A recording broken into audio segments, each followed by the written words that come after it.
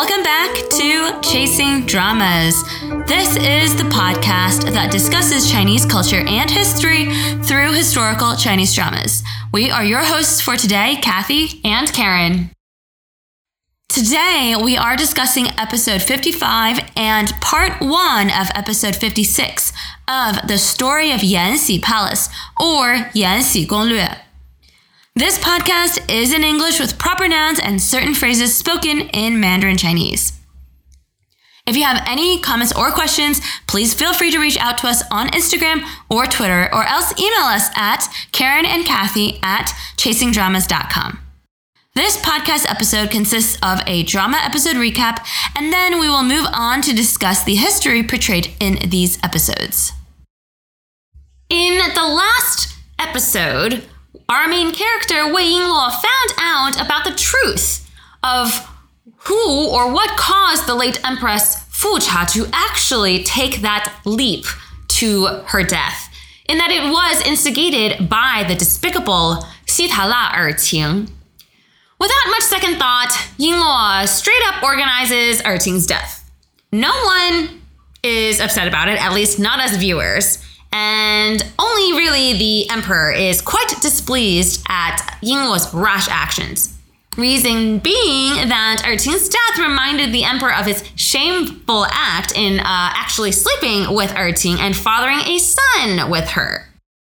He hid this fact from the late Empress Fu Cha, and he didn't really have much mental capacity to think about this further, but now it is kind of eating him up inside. Somewhat. He takes a break with a horseback ride out in the forest somewhere with a huge entourage to boot. Side note again, I'm really pleased to see Nie Yuan actually riding on horseback by himself, because he's been on horseback in many dramas for the last 20 plus years. In front of the Imperial Guard Hailan Cha, the emperor recognizes that Rongyin, his late Empress Fu Cha, was not capable of being the empress he needed by his side. And he even says that death might have been the best escape for her. To me, this episode really reflects the difficult position the emperor is in, but with the power that he holds, we are reminded of his inherent selfishness. In this introspection that he has, the emperor holds his position as emperor above all else. Despite his love for Rongyin, he is still disappointed that she couldn't live up to the expectations that came with the role of empress. And I feel like he was not super understanding of why she was struggling so much as empress. I personally really like how you said inherent selfishness. I spent this entire episode getting annoyed at the emperor because his whole excuse was, I am the emperor. I am supposed to be heartless, or 无情 in Chinese. And he's like, I expect my wife, the empress, to be heartless as well. And then he goes on to say she was too emotional and unfit to be empress. I watched that scene and I was like, buddy, you can't have your cake and eat it too. This is exactly why you preferred Empress Fu Cha in the first place. But at least finally, we have a male character be introspective of the harm that he caused to his wife. We never got that in Empresses in the Palace. The emperor in that drama was just, I am the center of the universe and screw all of these women. Literally. Yingluo's position continued to look precarious as the emperor neglected to visit her for several days. But it takes a turn for the way worse when her trusted friend, the imperial doctor Ye Tianshi, is embroiled in a scandal.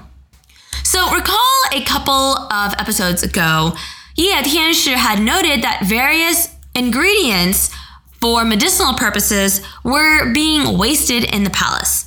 Yuan Chunwang, we'll talk about him a lot later, had volunteered to help sell the leftover ingredients outside of the palace, and the funds could be used to help procure more ingredients in the palace. But the transactions turned into a black market as extremely valuable medicinal ingredients were being smuggled out of the palace as well. Ye Tianshi became the fall guy, and he was apprehended for participating in this racket. What is worse, though, is that through investigating Ye Tianshi and his prescriptions for Yingluo, the Empress Nala discovered an important secret. She requested the Emperor's presence in hearing what the secret was.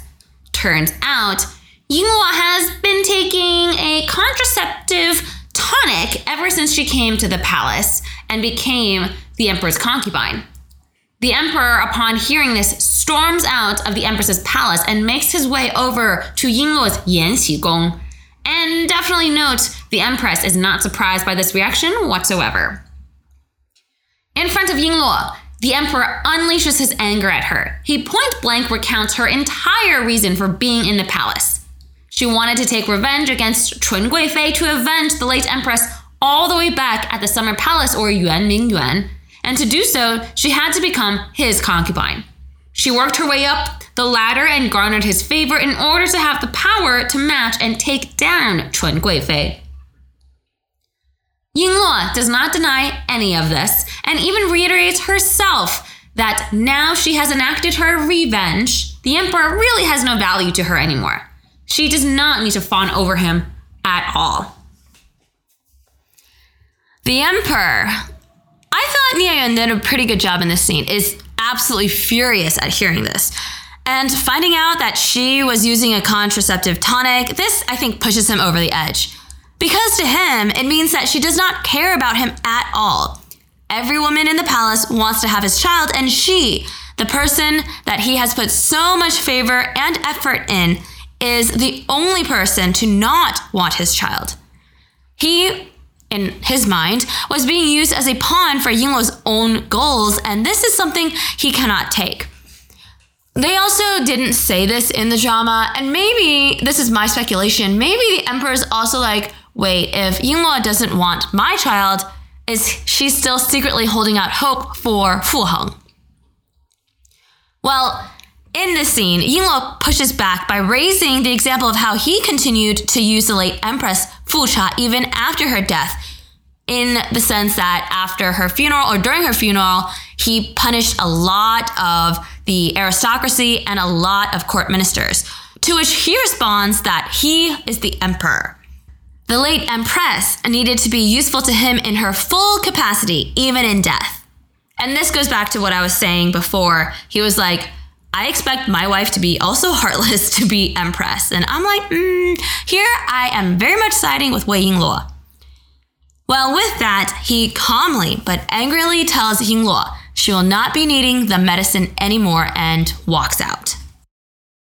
Whenever I see this scene, I actually am like, yes, girl, Wei Yingluo, you tell him, because the Emperor is like, how dare you use me? And she pushes back and says, wow, how does it feel to be used? Because we all know the Emperor uses the women around him and pretty much uses everyone around him for his purposes. So for the Emperor in this drama to actually get a taste of his own medicine and recognize it, I think is really important.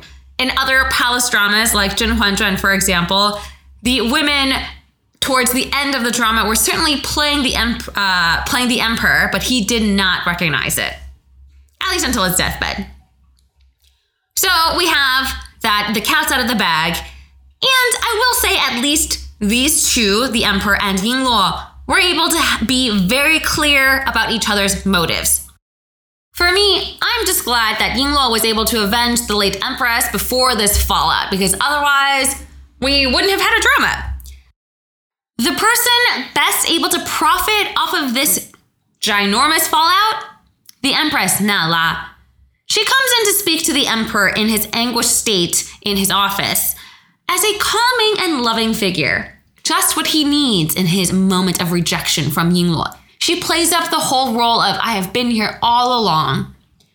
Sure enough, the Emperor eats it up, and the Empress immediately garners favor. Yingluo is not fooled with what her position is now in the palace. She recognized that her place is mostly just going to be a cold palace or Lenggong from now on, since she will no longer have the favor of the Emperor. Not only that, though, is she's not willing to fight for favor from the Emperor. She dismisses her servants, but a few loyal ones remain, which include Zhenju, Xiao Quanzi, Ming Yu, and Yuan Chunwang. But before episode 55, Yingluo actually drags Yuan Chunwang to meet the Empress, Nala. There, the masks come off. Yingluo respects the Empress for being the person behind the scenes that orchestrated everything without ever getting blood on her own hands. The news about Erting's betrayal, planted by the Empress. The discovery about Yingluo's birth control medicine, revealed by the Empress. Yingluo recognizes that the Empress is a formidable foe, but the other revelation here is that Yuan Chunwang had betrayed Yingluo. It was apparently rather obvious to Yingluo because Yuan Chunwang was the only one to know about her medicine with Ye Tianshi. He must have told the Empress in order to bring about Yingluo's downfall. And it was Yuan Chunwang who orchestrated the scam that brought down Ye Tianshi as well. Moving on to episode 56, Yuan Chunwang does not deny this. Instead, he claims that it was Yingluo who deserved all of this because she was the one who betrayed him first. I feel like he comes off as like manic in these couple of episodes. Yeah, absolutely overly controlling. His voice, his tone of voice ever since he returned from the palace to Yuanmingyuan is very subtly aggressive and very sarcastic, actually. And so you can see the tone of how he has changed back in Zijingcheng or the Imperial Palace versus how he was in Yuanmingyuan. So if you recall, several episodes ago, when both of them were in Yuanmingyuan, she basically swore to him that they will always be together in Yuanmingyuan. And if you'll recall, I remember saying that that was like a really kind of creepy vow that he made her take. And now, well, I guess she broke this vow, so he is, this is for him payback. So now a new status quo is set. The Empress Nala has eliminated literally every threat to her in the palace, and she now has the sole favor of the emperor. Yuan Chunwang, for his contribution to the Empress, will be the new head of the Imperial Household Department, a pretty big promotion. Yingluo, in turn, is now out of favor and currently has no prospects of ever reclaiming the emperor's attention. As we can guess and have seen in prior episodes and dramas, a woman in the palace with no favor is at the bottom of the totem pole.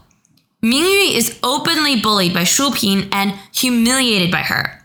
At least Hailan Cha, the very sweet Hailan Cha, was able to step in to protect her, but the situation in Yanxu Gong does not look great. Though Yingluo, Zhenzhu, Xiao Quanzi, and Mingyu basically make up a small family unit that stick together even in their current state. And what a great guy that Hailan Cha is. He reports to the emperor in his office one day about Fu Heng's current military campaigns. They are off fighting with the Huolan tribe, who have actually sent an envoy to discuss peace talks. Hailan Cha then just raised the words Yan Xigong, but was roundly criticized by the emperor for his impertinence and punished quite harshly. Keep in mind the Huolan tribe that we discussed here because they will come into play later. After hearing all of this, for Yingluo's part, she recognized that while she does not necessarily care for favor right now, the people around her are getting hurt because of her lack of favor. Especially with Shu Pin humiliating Mingyu. Outside of the Empress, it is Shu Pin who has, I guess, attracted the most amount of attention or favor from the emperor in the last couple of days. So, Yingluo takes a leaf out of Shen Meizhuang's book from Zhen Huan Zhuan, or Empresses in the Palace, and turns to the Empress Dowager. Gaining favor and protection from the Empress Dowager is pretty much the only way Yingluo can survive in the palace. We have seen in the past that the Empress Dowager likes Yingluo greatly, and right now, Yingluo has even decided to write Buddhist texts for the Empress Dowager using her own blood as a way to show her devotion and dedication to the Buddha.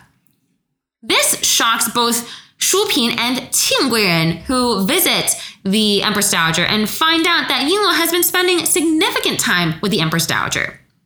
We'll wrap up the episode recap here after we see Yingluo confront Shu Pin and even slap her across the face as, I guess, retaliation against Shu Pin's actions against Mingyu earlier on.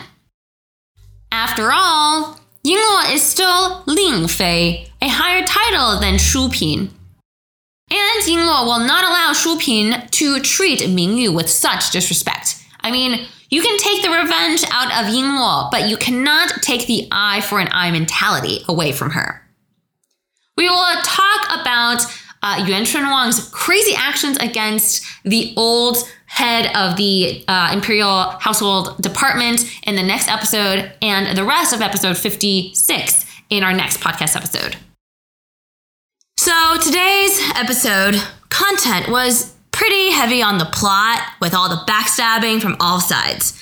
We got Wei Yingluo being backstabbed or betrayed by Yuan Shunwang. Ugh, he's such a creep.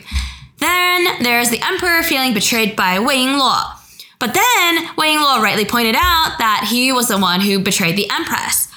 That one I might give a pass simply because it was Erqing who instigated the whole thing, but this whole episode was all about backstabbing and who felt rightly betrayed.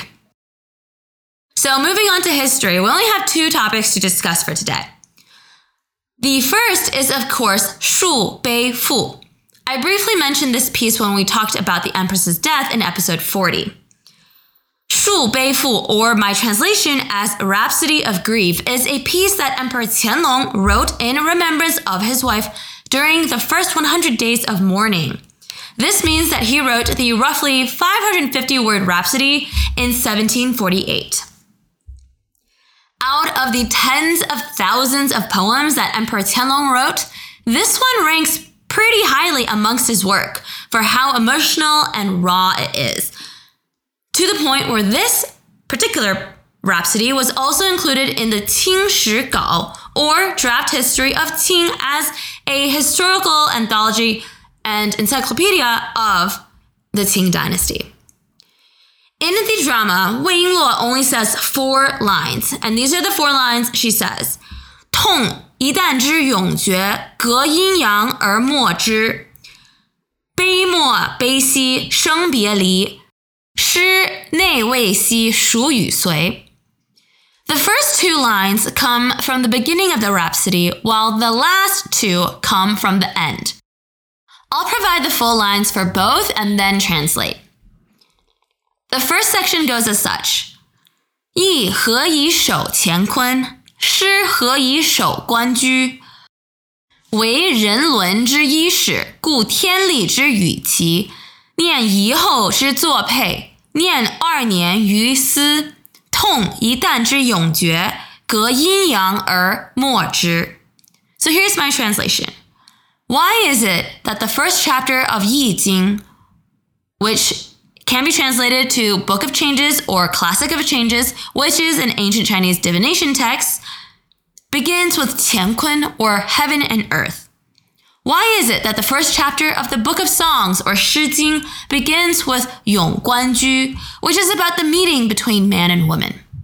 That's because man and wife are the start of everything human. Only the heaven and earth of Qiankun is comparable. I was married to my wife, the late Empress, for 22 years. I am in so much pain. One evening, I have forever said goodbye to her. From now on, we are separated by 2 realms, never to hear from each other. The second or last lines of the rhapsody goes as such. 悲莫悲兮生别离，诗内未兮孰与随。入书房兮去迹，披凤卧兮空垂。春风秋月兮尽于此矣，夏日冬夜兮知复何时。So here's the translation. My heart feels empty. Life and death seem but a fleeting moment. I have lost this most virtuous empress. Who will walk with me on this road of life? The years will be the same. Every day I think of you. I have come back to the Changchun Palace. This palace is quiet. The phoenix bed is empty. The spring wind has passed, but the beauty is no longer here. The spring flowers and fall moon have passed. When will the summer sun and winter nights come again? See, overall, it's a very touching rhapsody. I quite like these lines because we really get a glimpse of the emperor's grief at the death of his wife. He essentially compares his marriage to heaven and earth and that no one comes even close to the late empress. We talked about this before, but the emperor wrote many poems later on in his life reminiscing the virtues of his late wife. In those instances, I kind of feel bad for Empress Nala because she literally cannot compete. However, in this drama, I don't think she really cares right now. She knows how to play the long game with the emperor, which leads me to the next poem. The poem is called 宫中词. It goes as such. 寂寂花时闭院门，美人相并丽琼轩。含情欲说宫中事，鹦鹉前头不敢言. The translation is as such. The flowers bloom, but the palace doors are tightly shut. There are two beautiful palace maids sitting together at the veranda enjoying the sight. They have much to talk about and want to share their woes in the palace. But in front of the parrot, no one dares share anything.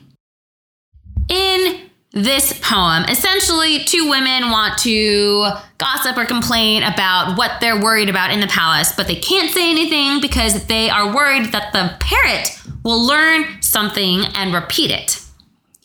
This poem was written by the Tang Dynasty poet Zhu Qingyu. Now, it isn't clear when he was born or when he died, but we do know that he passed his imperial entrance exams as a jinshi in 826 AD and became a court official.